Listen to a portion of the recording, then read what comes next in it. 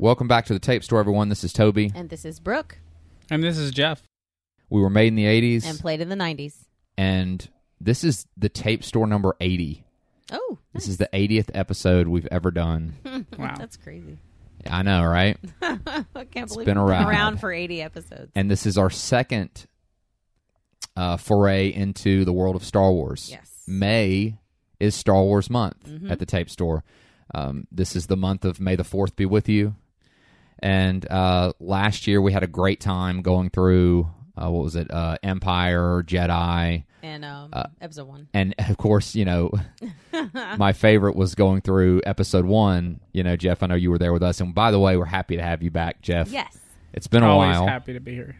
Yeah, it has. It has been a while, but couldn't wait to have you back for Star Wars Month to talk about something really special in the sense that we're not actually talking about the normal Star Wars stuff. We're talking about Expanded Universe this month. Right. Everything we're doing this month is going to be related to the Expanded Universe, which essentially, if you're a big Star Wars fan, then you know what Expanded Universe is. And if you're not such a huge Star Wars fan, or maybe you're just, you like Star Wars, but, you know, you never really took that plunge into, you know, the depths of Star Wars culture, right, Brooke? That's Raised me. her hand. Yeah. That's me. Then you understand that Expanded Universe was, Star Wars came out in 77, and then, you know, with A New Hope, we had Empire in 80, we had Jedi in 84 or 83. Right. And that spawned not only toys, but a slew of novels that weren't necessarily considered what we call canon. Right. Or I guess maybe what George Lucas and Lucasfilm considered canon, which means, okay, yeah, sure, have fun reading the Star Wars book, but this, we're not considering that as part of the actual Star Wars narrative. You know what I mean? So, Right. yeah. And there has been tons. I mean, tons of novels and stuff, you know, some considered canon, some not. And the 90s was a big decade for Expanded Universe. It was a huge decade for the Expanded Yes, for Universe. sure. That was where we get Timothy Zahn's trilogy, and that is where we get also what we're going to talk about this week, which is Shadows of the Empire. Probably one of the more well-known Expanded Universe stories. Jeff, do you remember first finding out about Shadows of the Empire? Yeah, I think I became aware of it. I don't remember if it was the toys. You know, we have a mutual friend who is one of the biggest collectors of Star Wars toys. Probably, you know, as big as it gets. You know, a whole room. Right. You know, a very large room, completely dedicated to like toys everywhere. Yeah. And you know, I remember he got them, and I'm like, oh. Who are these guys? You know, what's this? You know, I'm like intrigued because there's like, you know, Leia. She's got a lightsaber. Like, how does Leia have a lightsaber? Who is this guy? Oh, that's clone, you know, Palpatine or whatever. And I'm like, what? And I'm like, you know, and Right. then, you know, there's Dash Rendar, who is a character in this book. And I'm like, who are these characters? And he's kind of trying to explain it to me and stuff. And then, of course, there was the Nintendo 64 game, Shadows of the Empire, which that. I don't know how close. I don't remember anything about that game. I just remember watching him play it, right? Right. And I know you play as Dash Rendar, and you're just... I just remember him flipping everywhere and, like, shooting guns. Like, that's all I remember. But, and that, until I read this book, or actually I listened to it, rather, on Audible, which it was extremely entertaining. Probably the Yes. next best thing to watching a Star Wars movie, because it's... You want to talk about that a little bit? Yeah, definitely. I want to get to that. First, I want to talk about just some you know, basic information we always like to give. So, Shadows of the Empire was written by Steve Perry, not the lead singer of Journey, Right. an author named Steve Perry. It was released in May of 1996, the book was. And it takes place in a really, really pivotal time in the Star Wars story. This story, Shadows of the Empire, the events of Shadows of the Empire, take place after Empire Strikes Back and before Return of the Jedi. So it's very pivotal because when you're a Star Wars fan, you remember watching Empire and wondering what is going to come of Luke. You know, he ended his training, his Jedi training with Yoda early. He faces Darth Vader. He fails. And Han, of course, is kidnapped. You know, Jabba the Hutt has a bounty on him. Boba Fett, of course, the best bounty hunter this side of the galaxy, maybe ever. You know, gets his hands on him and is able to, you know, Boba Fett is able to make a deal with Darth Vader. You know, Lando's involved. Iconic moments. Yeah. But so everything is up in the air. Everything is up in the air. And then Return of the Jedi comes out, and Luke went from defeated and uncertain and, you know, we don't know what's going to come of this guy. Right. To confident and sharp and on point and powerful with a new lightsaber. And my big question, you know, as a Star Wars fan was, what the heck happened? What was he doing during this What did we time? miss in this Right. interim time? And even though Shadows of the Empire is not considered canon, and it still has never been dubbed canon, even though portions of it are, and we're going to get to that, portions as in small little details in Shadows of the Empire have been incorporated into the canon, but the story itself is still considered expanded universe. Right. But I think it's still, this is a worthy submission as for sure. as something that could have happened between Empire and Jedi, and I love what they did with Luke during this. You know, Right. But yes, the game. So Shadows of the Empire, the book spawned, and we're going to get more into that with Luke and everything. The story. So again, May 1996, Steve Perry. The video game was released on N64, December of 1996, which 1996 was the year of Nintendo 64. And, you know, around Christmas or holidays, you know, the game to have was Shadows of the Empire. I didn't own it when it came out. I eventually did procure it, though. I do like the game. It's interesting, after reading the book, which I didn't read the book at the time it came out. Right. The toys came out, too. Jeff talked about them. The Star Wars Power of the Force toy line came out with a series of figures. And Shadows of the Empire answers a lot of questions. One of them being, you know, how did Luke increase in skill? Right. Where did Leia get her Bouche costume? True. Yeah, that's right. Or outfit. I didn't think about that. Yeah. and other things of that nature. So, and it also Dark Horse came out with a limited 6-issue series of comic books on it. And those comic books were written by John Wagner. And we recently, on a trip to I found this. Brooke found at the flea market, the 6th issue. So I'm holding the 6th issue here of Shadows of the Empire, number 6. And this is from 1996 itself. Yeah. The 90s, it's an artifact. It's a relic. 'Tis indeed. Now, I want to read the synopsis. Excuse me, I'm not going to read the synopsis, but I'm going in the inside flap of the book. They have a little spiel, which is written very similar to what you would see on a Star Wars scroll in the beginning of a movie. Yes, and which is exactly how Jeff said this. Now we listened to the Audible version. Yes, we all, thanks to Jeff, we all three listened to the Audible version. Yeah. But I did also read some of the actual books, so we kind of flip-flopped. And I would recommend the Audible version because it's brief. This really isn't a long book. It's quick. And I think that's actually good that he kept it, because not a whole lot of time, if I'm not mistaken, Jeff, it's not a whole lot of time between Empire and Empire and Jedi. It's a very brief window of time. Relatively brief, I would say. I mean, of course, this book, I don't know, I mean, you're probably going to get into it, but starts out, you know, with the a kind of, bridges, Empire, like the end of Empire, like it kind of, I think like Luke is having a dream, right? About, yeah. Or anyway, but you see like Darth Vader, he has that scene where he's, talking to Emperor Palpatine on the holodeck, and there's some overlap with Empire. Yeah, there's a little bit of an overlap, and that's where it gets really muddy between the the movies and the expanded universe. Yeah. I mean, in the book, it's word for word, from the movie. It's like that's the part from the movie. That's the part, right? That's the part. Very important. Yeah, because I mean, that's line where, for line.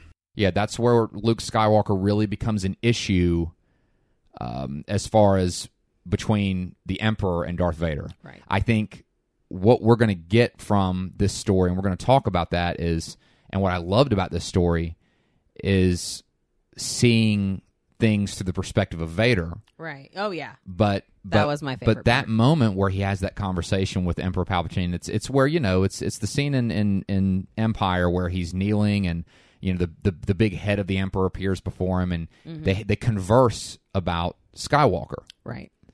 But it's from And- the perspective of this new character, Right. named Yes. Prince Shizor. So Yeah. interesting. Whose name's Shizor, right? Yeah. And Neat. by the way, Love it. just want to say, so Empire and Return of the Jedi, several months. That's what this period is. It's a Right. it's a period of several months. So it is very brief. And I want to talk about, so who are the main players in Shadows, which is kind of what we call it for short, Shadows. So we have Luke Skywalker, of course, Princess Leia, Chewbacca, R2 and C-3PO, Lando Calrissian, Wedge and the Rogue Squadron, which we're going to talk We're about. going to talk about that. Yeah. we'll get to it. Darth Vader and Emperor Palpatine. So the new players that come into the story are Dash Rendar, Prince Shizor, and Guri. Ah, yes, Guri. Yeah. And we're going to, again, kind of talk and flesh them out a little bit as we go through the story. So without further ado, if you guys are ready, we're going to jump into Ready. Shadows of the Empire. So let's talk about the beginning of the story. Okay, so before we start, though, I want to read that stylized little opening that you would see inside the flap of the book. So imagine, again, it was written in that style of like a classic Star Wars scroll. So imagine, we see Star Wars, there's the fanfare, Shadows of the Empire, the words are scrolling up. Here we go. It is a time of crisis. Han Solo, frozen in carbonite, is being taken to the vile gangster Jabba the Hutt. As Princess Leia mounts a rescue mission, including Luke Skywalker, Lando Calrissian, and a brilliant young pilot, Darth Vader pits himself against a cunning and ruthless rival. Shizor is the leader of a powerful crime syndicate who seeks to supplant Vader for the favor of their mutual master, the dreaded Emperor. Their target, Luke Skywalker. Suddenly, Luke finds himself the potential prize of the two most evil entities in the galaxy, one who wants him alive and one who wants him dead. So that is setting the stage for our story. So, Jeff, you talked about the audio drama. Now, who is the actor that read? Because here's the thing: one guy reads the audio drama. It's not different voices. It's not like a female actor is Princess Leia, and one guy is Luke, and one guy's Chewbacca's groans and grunts, and then one guy's Lando. This guy, and who is he's an actor. He's actually pretty accomplished. Yeah. What is he? Anthony Harold is his name. And some people out there might know him from the Silence of the Lambs. He played the very sleazy, horrible Dr. I think Michael Chilton? I believe it was. Dr. Chilton is all I got. Yeah. That's how Dr. we've Chilton. been referring to him this whole time.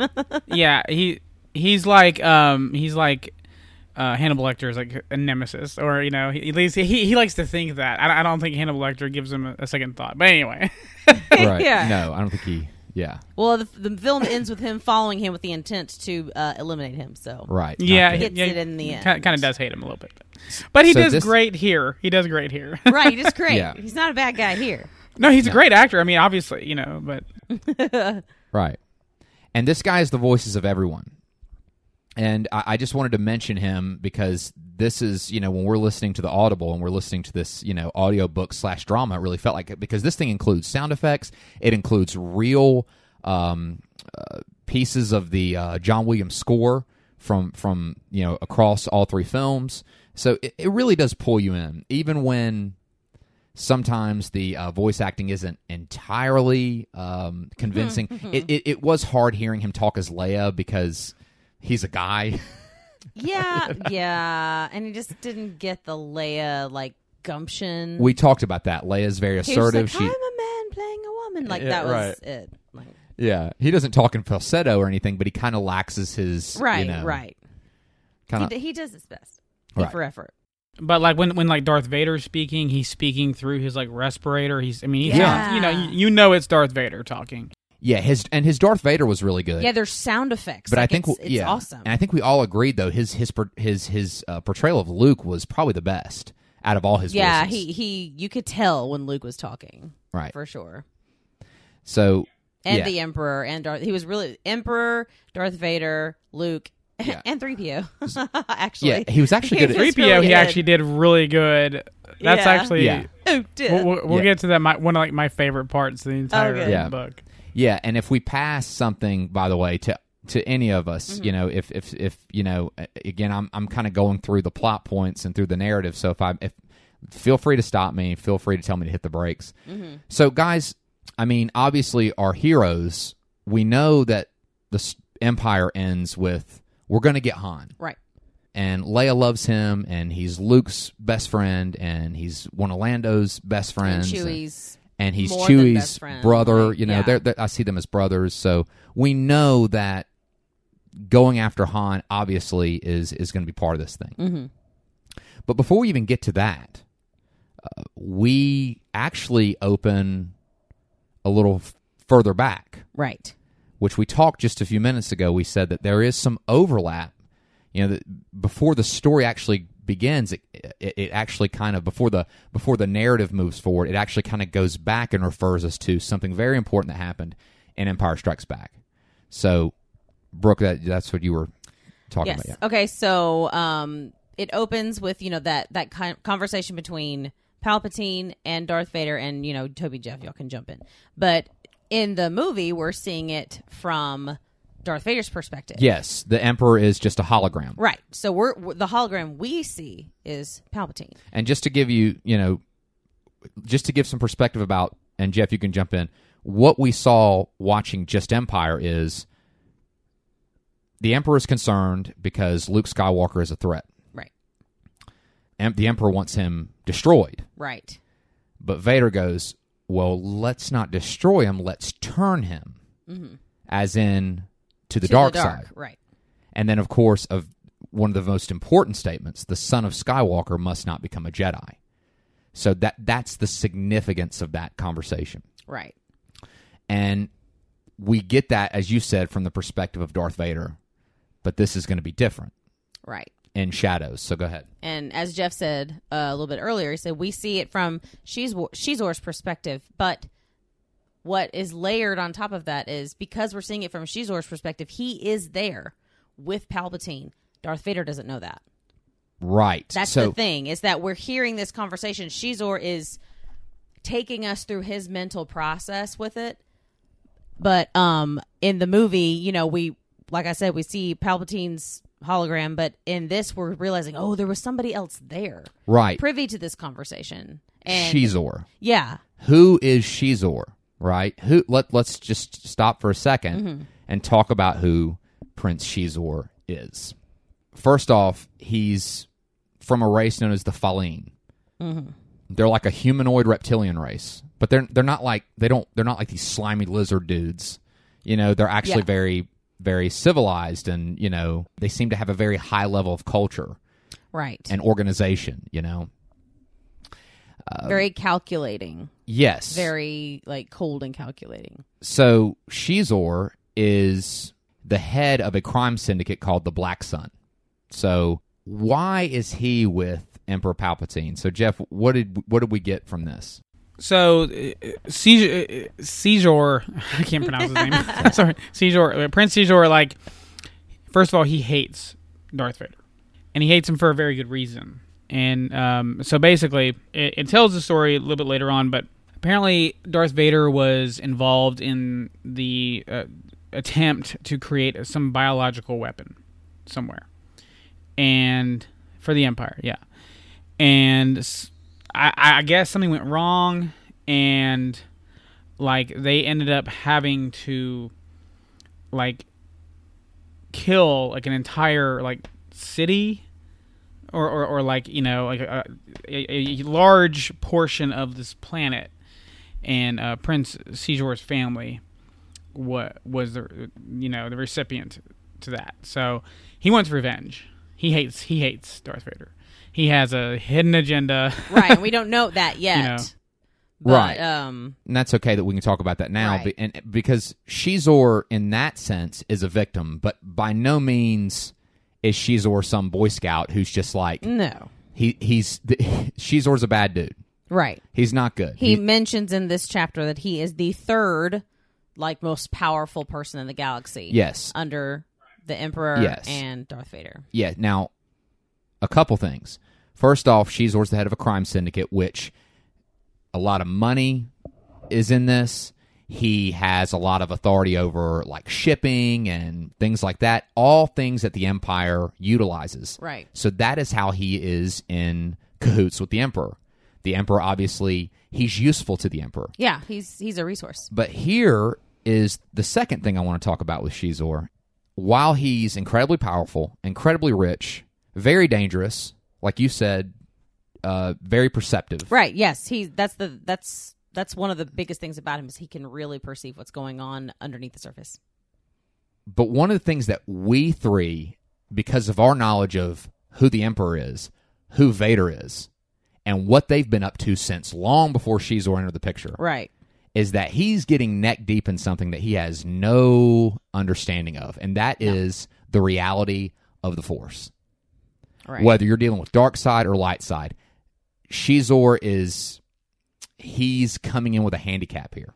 Yeah. No amount of perception can make up for a Force sensitivity. And I think Shizor's a tragic character in the sense of obviously what Jeff talked about, what happened to him, but also the fact that we're gonna as the story progresses, he's gonna think he's doing really well. Right. But the fact of the matter is, this guy has no comprehension of what he's messing with. Exactly. Because Palpatine and Vader are both products of the Force. Right. As far as who they are is because of their knowledge of the Force. Something that Shizor really is... He doesn't understand it. No, he doesn't. He thinks it's all by, for all we know, he thinks that, the Force is some hokey religion, which was what Han thinks, which Right. is what that idiot Imperial officer in A New Hope who mouthed off at Darth Vader, you're some sorcerer. Right. Yeah, right.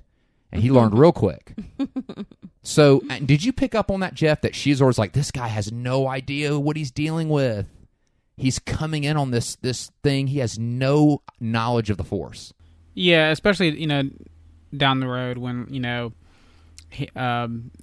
I don't want to get too ahead of myself, but yeah, definitely. So, not to take away, but I wanted to talk about those two things. I want to say, first off, this is where Shizor's coming from. Obviously, Jeff, and you covered that really well. But two, I wanted to talk about, you have to understand, this guy, I'm sure he's heard of Jedi. No doubt he's heard of the Force, but I think it's much like anyone else is talking about. So, I've heard of that religion. Right. But we know that the Force is... It's the real deal. It's the real deal. And that that Jedis or Sith, look, whether you're light side or dark side, the Force is the Force. Right. It's powerful. And I just wanted to talk about how Shizor, just his limited perspective when it comes to this. He has, again, he's tampering with a much bigger issue here. Now, so keep going, Brooke, just to get back to, so Shizor, going back to that epic scene where Darth Vader is kneeling before the holographic image of the Emperor. Right. Off to the side of the hologram, off camera, off hologram. Yes. Is Shizor. Okay. Right. And so we're getting, it's a third person omniscient narrator, but we're still seeing the perspective of Shizor. So he is watching this go down. And what's interesting about it to me, and we all three have already talked about it, he is, again, perceiving what Darth Vader's feeling about this. Here's where I realized by accident that the audiobook and the book were a little different, because the audiobook gives us some of this. It's a little more abridged. It's abridged. It's short, so it makes sense. It's not word for word. It's about 3 hours. It's not word for word, but because I started reading the book and then I started listening to the audiobook. So in the audiobook, it talks about, Darth Vader said, let's not kill him, blah, blah, blah. But in the book, Shizor picks up, he says, obviously, Vader says if he could be turned, he would become a powerful ally. But Shizor comments, There was something in Vader's voice when he said this, something Shizor could not quite put his finger on. Longing, worry, hope.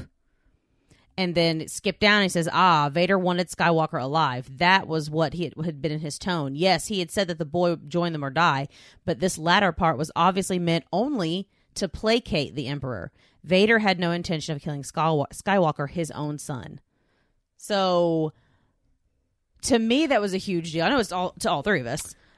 Hearing Shizor pick up from Darth Vader almost a paternal longing. Absolutely. And if you're just watching the movies, like, if I'm going back to the first time I ever watched this, I'm like, this guy just wants to, he just wants another yes man. But we're seeing here from the books, I'm like, wow, it actually might have been deeper than that. And I loved kind of journeying into that with because it gets more. There's more to talk about with that. But yeah. This is our first taste of it, and it's like on page 3. Yes.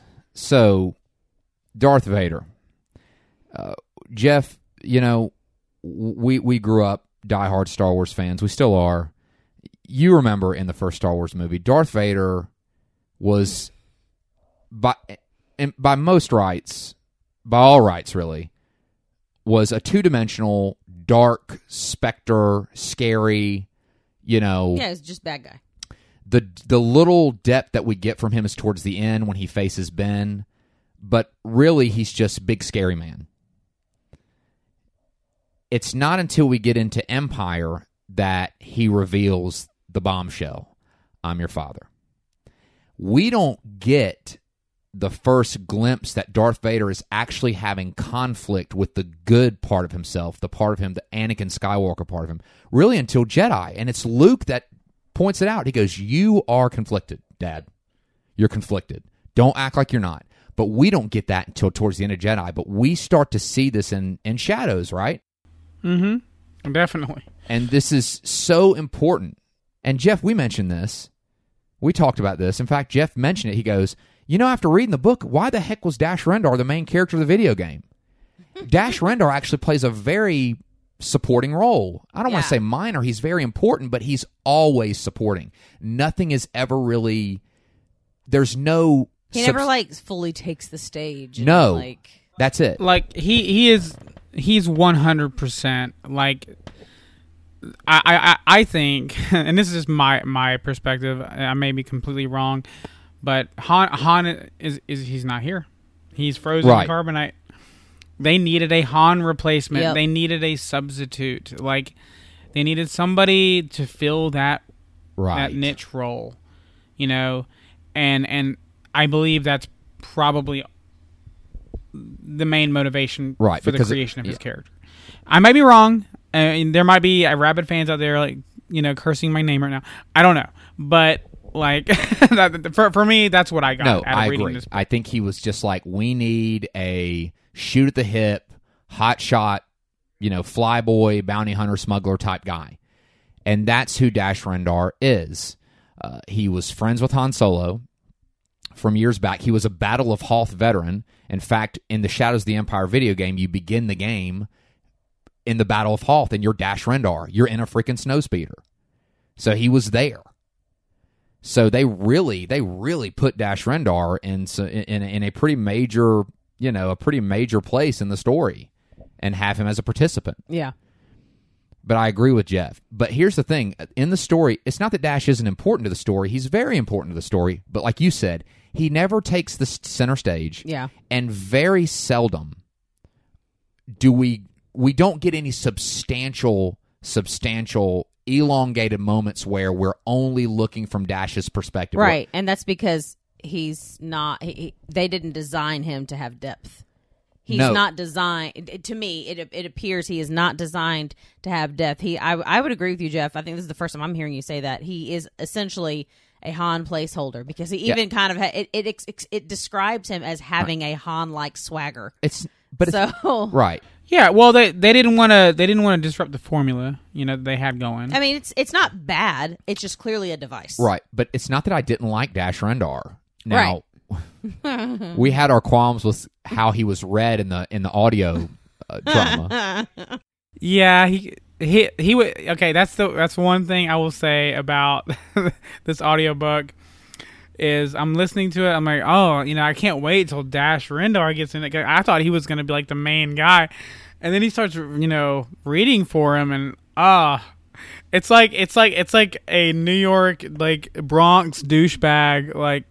Yeah, like I don't some know. like some pool hustler, You're like, hey guys, Yeah. I'm like, no. Yeah, like he's like that had to be said. I mean, look, there might be some people like, oh, I really liked it. And that's fine. Yeah. I mean, I like Dash Rendar though. Right. I thought he was, aside from the obvious like, hey, this is just Han Solo.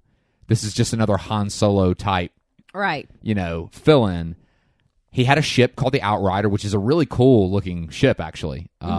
yeah. I like how would you describe his ship? Oh, like I gosh, mean, Brooke, we're really gonna have to- We'll have to Sleek, find a right? picture of Like- it to put in the Yeah. social media. I can't describe it. No, I mean the like Millennium it like Falcon- it's the Bugatti of like ships. Apparently, it's really good. It's a Corellian. It's from the same manufacturer as the Millennium Falcon. Yeah, they It's mentioned Corellian. that in the book. But he has. I think didn't they say it was like sleeker, like really like wow, like this is nice. Yeah, it wasn't as beat up as old.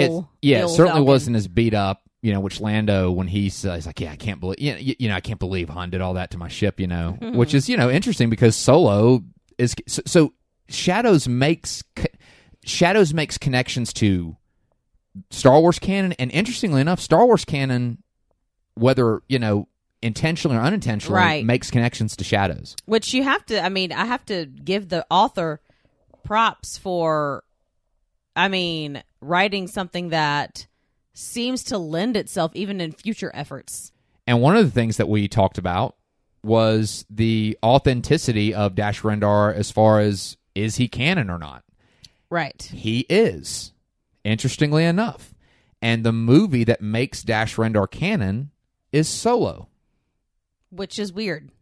Well, it's the story To me. it's a story about Han Solo. No, I know, but like, that's not the thing I would have expected. Well, the movie doesn't mention Dash Rendar. A companion book to Solo, a Star Wars story, mentions a hotshot flyboy named Rendar. So Dash is canon. Even that's what I'm saying. There are parts of Shadows that are canon, obviously, but the story itself isn't. So Dash actually is a canon character. What his involvement is, can only be speculated because it's about as much as we got. All right, so now that we've went through that was a very important scene, though. I mean, with Vader. Yeah, and it really actually sets up Darth Vader. It's probably for the rest one of the story. most, even though it's like a repeat of the movie, it's one of the most important parts of the entire story. And this culminates before we get into the actual part of the narrative that is moving forward, because it was so important to cover that. Yes. That almost like a prologue. Yeah. You know. Yeah. That works. But so the question is, whose story is Shadows of the Empire? And one of the things Jeff said when we were discussing this was, I was shocked that this was not told from the perspective of Dash Rendar. Like, I thought this was Dash's story and that he was witnessing all this. Right. And you think that if you play the game. Right. And you don't read And the I book, right? obviously never played the game, so. And then we talked about it, and Jeff was like, this is a story about, this is about Prince Shizor. This is his story. Right. And then after further discussion, it's like, well, not only is the Shizor story, it's also Vader's story. And it's Luke's story. I would say it's Caesar and Luke, but Vader, but it gives a much deeper perspective into Vader, in terms of like that duality that he's facing in his own mind. You know what I mean? Right. It really, really fleshes that out. Which, much better than even the movies did, I think. Yeah, I feel like that was a gift to fans. Right. Well, for sure. and obviously novels have the room to do that. And Right. yeah, I would go as far as to say that the protagonists of Shadows are Shizor, even though he also becomes an antagonist. He kind of at least the key players. right, we but the could key say. players, who the story belongs to Right. is Shizor, Vader, and Luke, and the story kind of jockeys between those three. Right. We have Luke's development as a Jedi, Vader's search for his son, and Shizor's ambitions to be the Emperor's right-hand man. And to also extinguish Vader. And also to extinguish Vader and extinguish Luke. Right. Because he's, Yeah, he's the one who wants Luke dead. Right. Obviously, we know Vader's And that will not. get him in the Emperor's good graces. So Right. So, and again, you get all that really, towards the beginning. It's kind of like you start to realize not long into the book that this isn't about Dash Rendar at all. No, he's just in it. You don't know He's much just about. like, hey guys, You know about as much. You know about as much about Dash Rendar at the end of the story as you do at the beginning. yeah, I mean, you really don't find out much true. more about him. that's really true. Whereas we see we see Luke especially develop, we see Vader develop, and of course Shizor to a degree develops, I guess. He at the very least perseveres. Yeah. Okay, so let's talk about the story. So once we get past that prologue, which I know took us a while to get past, but it was important. So we go to our heroes, Leia, Luke, Chewbacca, and Lando, and they want Han. Got to save him. We need Han. Yeah? Yeah. Is this where they're in, like, Obi-Wan's, like, house on Tatooine? Yeah. Which is really important because, it's where Luke's staying, and this is where Luke finds the plans for his new lightsaber because, again, if you're both the lightsaber. And then and his, like, his robotic hand is still acclimating to his body. Yeah. It's like, it's still, like, Yeah. He and has that's the really phantom cool. The pains audiobook, and- it did the little, like, Yeah, like, it of the, makes of the noises, hand. right. Yeah, I would say, the scenes in Ben's house were really good. Yeah, Anytime the book stayed grounded to the mythology, Yeah. it did really well. I think one thing I'll say for the books that I've enjoyed, and I have to say, I caught it better reading it than I did with the audiobook, but the strengths of this book were the character development and the mentality of the characters. Listening to Luke talk about the Force and how he likened it to walking a tightrope. And how he's caught, like he feels like the dark side's rushing behind him, but then once he becomes one with that light and that dark, he can walk it. Like that was a really cool and intense moment while he was trying to make sense of the world. Now that he knows Darth Vader's his dad. Like, what do I do with me right now? Yeah, that was really, really cool. Yeah, let's see, this was in 96. God, well, this is even before, if I'm not mistaken, this is before The Matrix. The Matrix was 98. 98 and 99. So I remember several times in the book, anytime Luke tapped into the Force, he said that things would slow down. Yeah. And I loved that. My favorite parts of the book is how it verbally explained Luke's perspective of when he would tap into the Force. Yeah. And how it would make it explained what it did was it explained the perspective of a Jedi and how the Force makes them able to do the things they're able to do. Yeah. Like sometimes the Force. Go ahead. Oh, I was gonna say, and I think Brooke alluded to this a little bit, but like I remember one part, and correct me if I'm wrong, but like it was almost like he said at one point he could feel the coldness of the dark side like looming near him, and he had to like push it away. It's like it's never far, No. And that part really like it gave me chills. Like I was like, oh, because we've never had a tangible thing.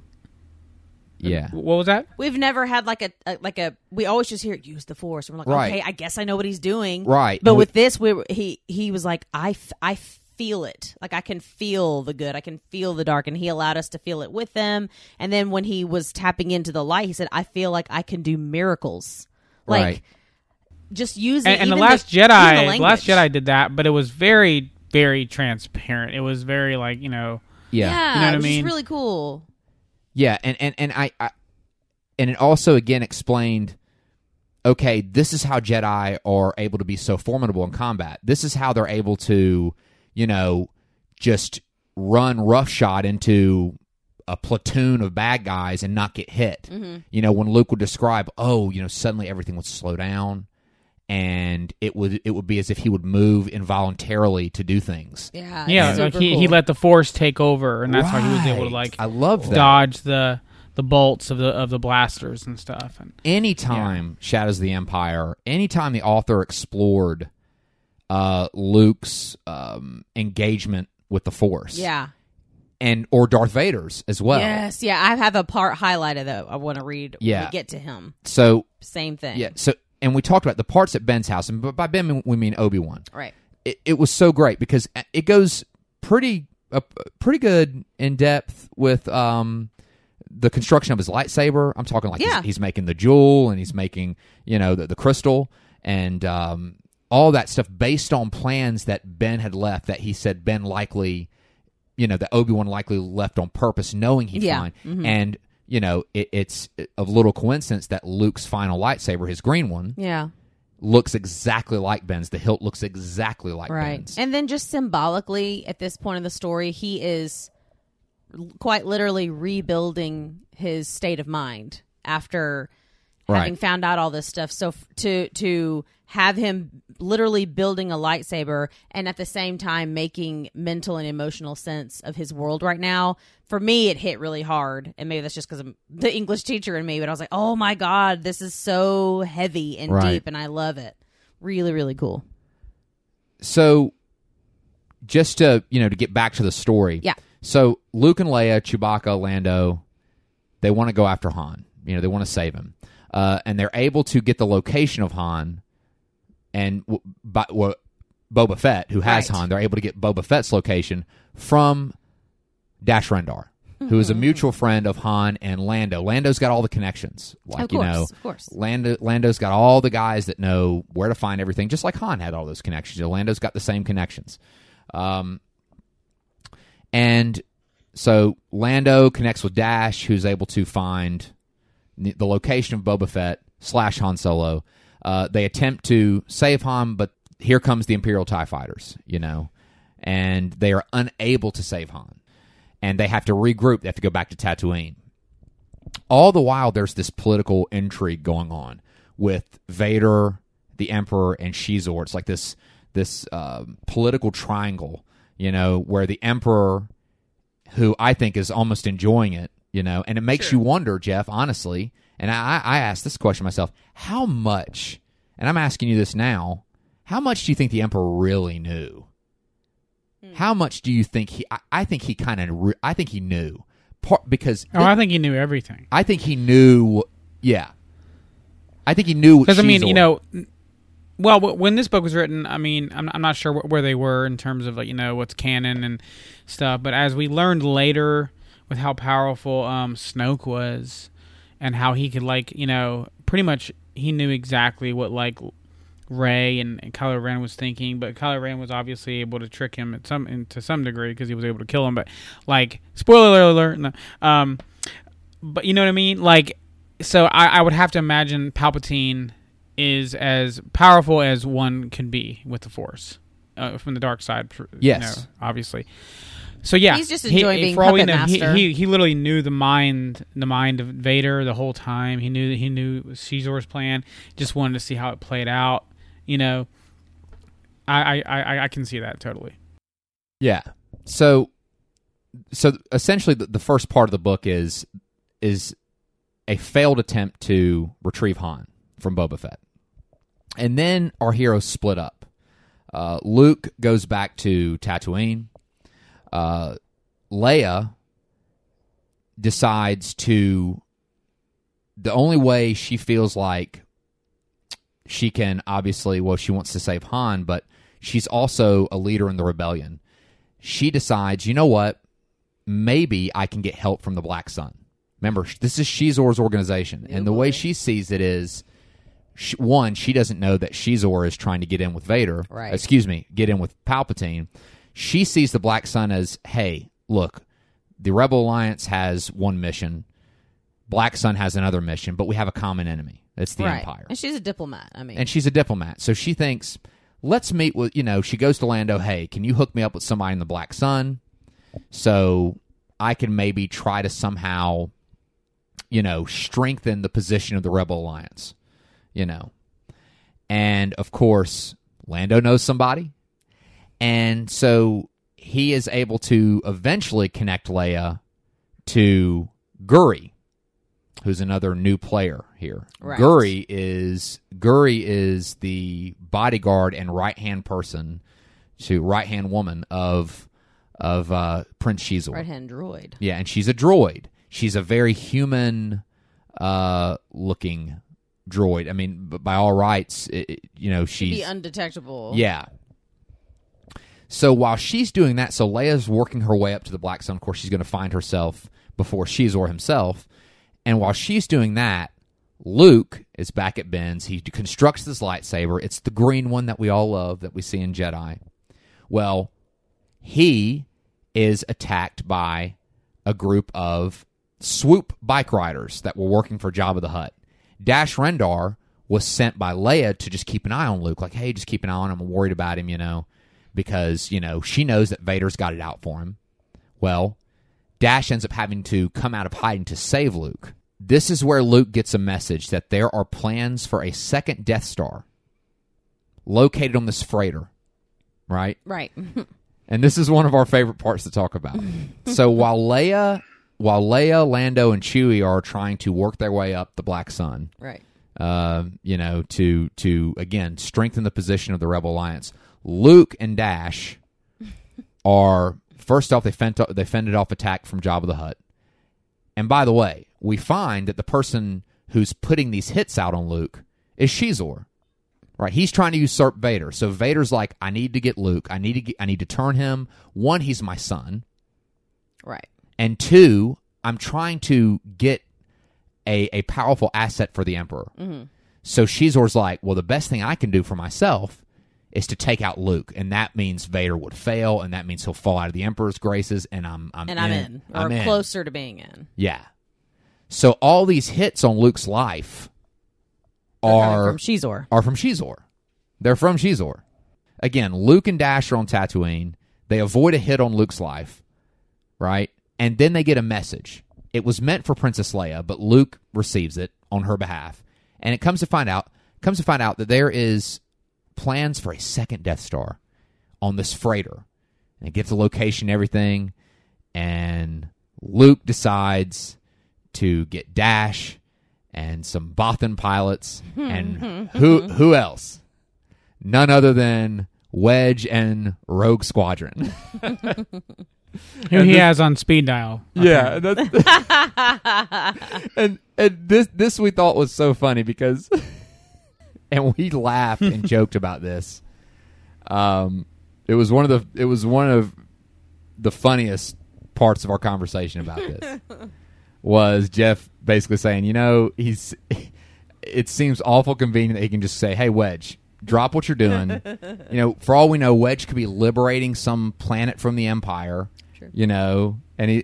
Guys, pull up. That Luke's calling. Sorry. Well, it just seems like they can pull together a lot of freaking X-wings and Y-wings and Rogue Squadrons together really really quickly, like a drop of the dime. I mean, and you got to think like how much fuel does this cost? Like what there's got to be approval from General Riken. There's got to be like who would say no? What? He would say what are we no. Doing?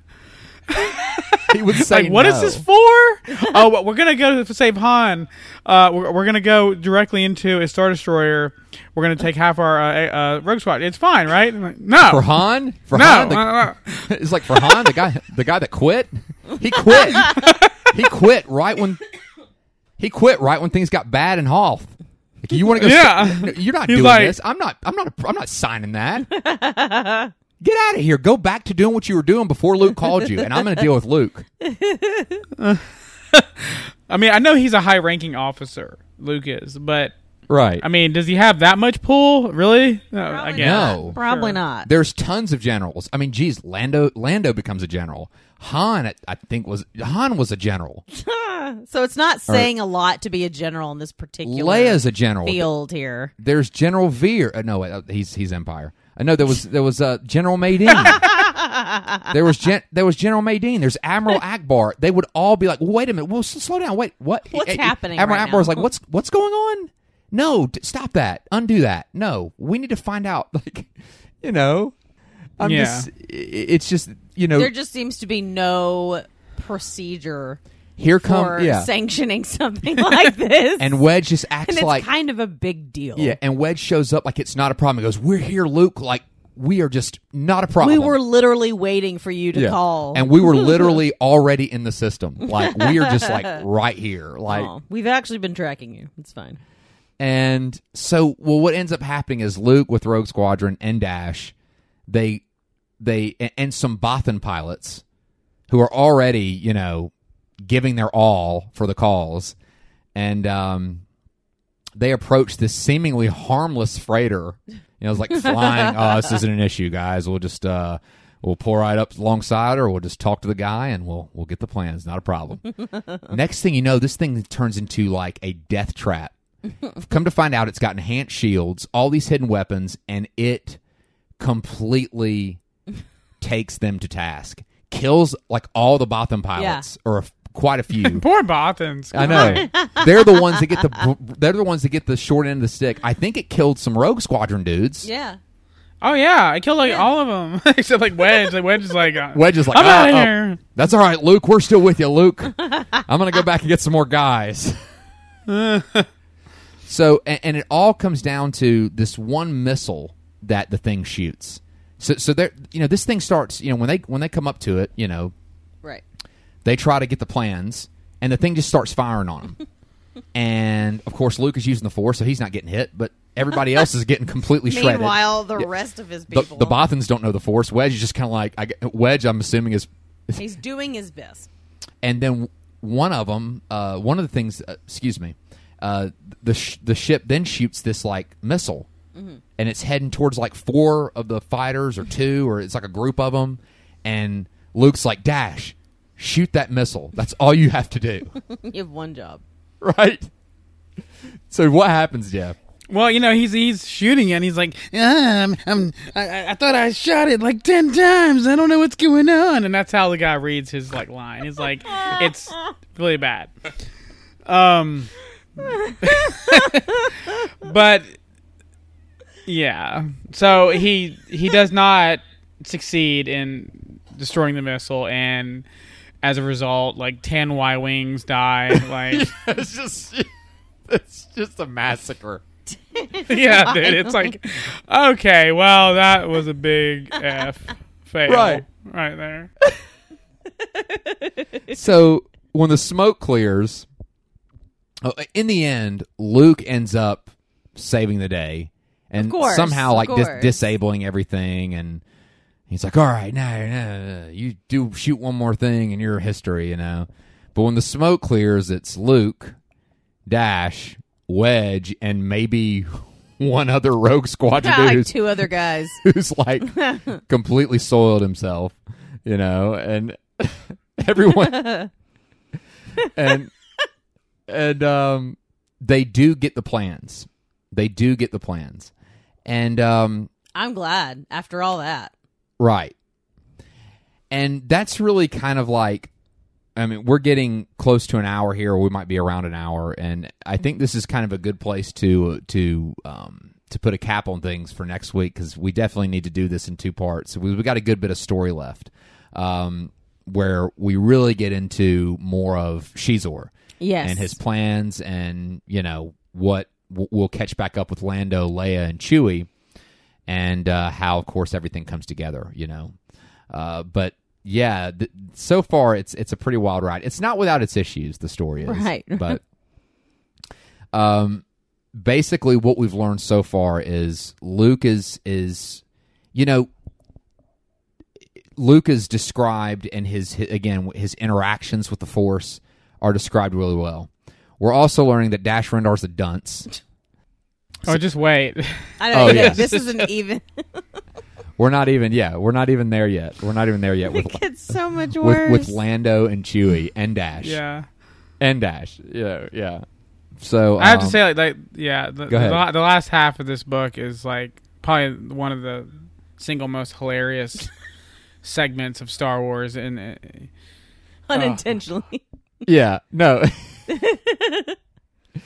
No, yeah, we really look forward to taking you guys through the rest of this story next week. But yeah, a lot of this was obviously setting up. I mean, I know we needed to spend a lot of time talking about that prologue, and obviously, what's going on with Vader, and I was not expecting to be impacted by that, by looking at that conversation in a different light, and I loved how they utilized Shizor in that.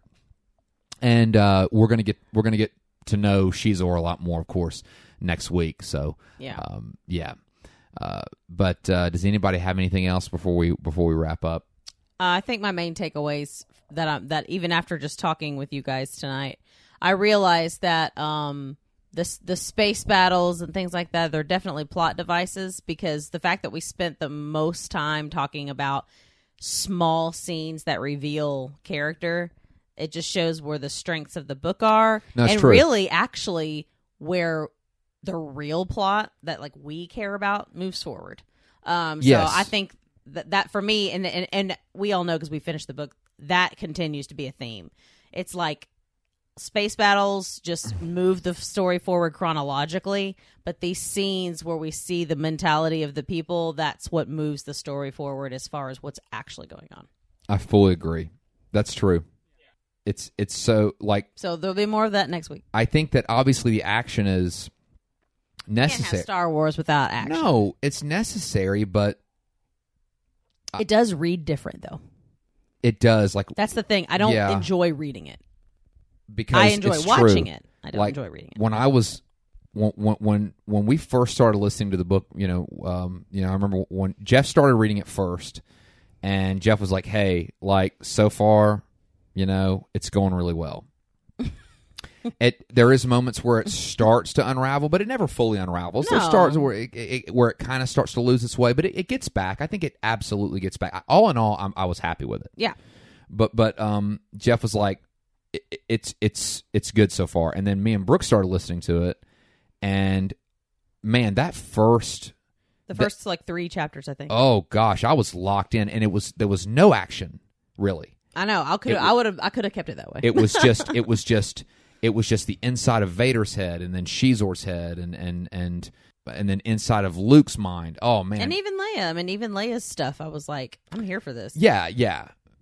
It's good. Yeah, and we'll get more into stuff with Leia and stuff, because you really get more into her in the second half of when she kind of like goes off and she kind of takes the lead, with moving up to Shizor, Right. and then of course the sewer part, which we're excited to talk about next week. I'll let you take the lead on that, Jeff. and also the droids with the Millennium Falcon. That's Yeah. Oh my gosh. I don't know. we got to talk about that. I know. Well, can't wait. Yeah. Okay. I want to talk about it now. But you're really, guys. Yeah, if you've been, we have to wrap this up now. if you've been, guys, if you've been hanging with us, we are so appreciative. It's been about an hour. We hope that this talk. If you've not read Shadows of the Empire, go check it out. Look, it's a 3-hour read on Audible just to listen to it. And I would recommend that if you don't have a lot of time, you could listen to it on the way to work. And, it really is a worthy... Yeah, it's really good. It's really a worthy submission, and the guy does a great job reading it, all in all. I mean, we've taken some jabs at it, but, I mean, we take jabs at stuff we love, we do. Even if we love it, we still take jabs at it, But if you've been with us, thank you so much. We've enjoyed it. We're going to be back next week. Jeff, so happy to have you with us this week, and excited to have you with us next week as well. Oh yeah. And just to let you guys know, this is not the only time we talk to Jeff. We talk to Jeff every single day. But our schedules are crazy. Jeff's a hardworking man. So we really have to prepare to get him on the show, and we appreciate you always being on. And It's always a pleasure. yeah. So, Brooke, why don't you tell everyone where they can find us? Alrighty. If you are on Instagram, that's where we spend most of our times, where we do a lot of our posting and commenting. We are there at The Tape Store. We're also on TikTok by the same name. If you have Twitter, we're The Tape Store Pod. And if you'd like to shoot us an email, we'd be happy to hear from you. We're The Tape Store Podcast at gmail.com. And, of course, if you get a chance, leave us a rating. That always means a lot, and I'm not going to spend much more time on that. To everybody who listens and shouts out to us and stuff. We just want you to know, our listeners very much appreciate you. This has been Shadows of the Empire Part 1, and we will see you back next week. Be there, and may the Force be with you.